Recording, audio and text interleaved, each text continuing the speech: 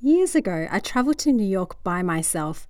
I was in my early 20s, and this was the furthest I'd ever travelled without my immediate family. Freedom, I thought.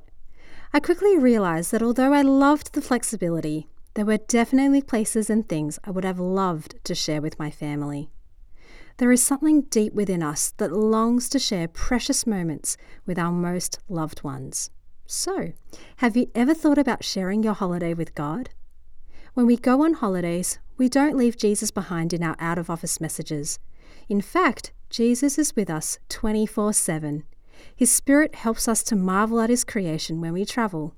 His Spirit helps us to be thankful and be giddy with excitement when we find good food.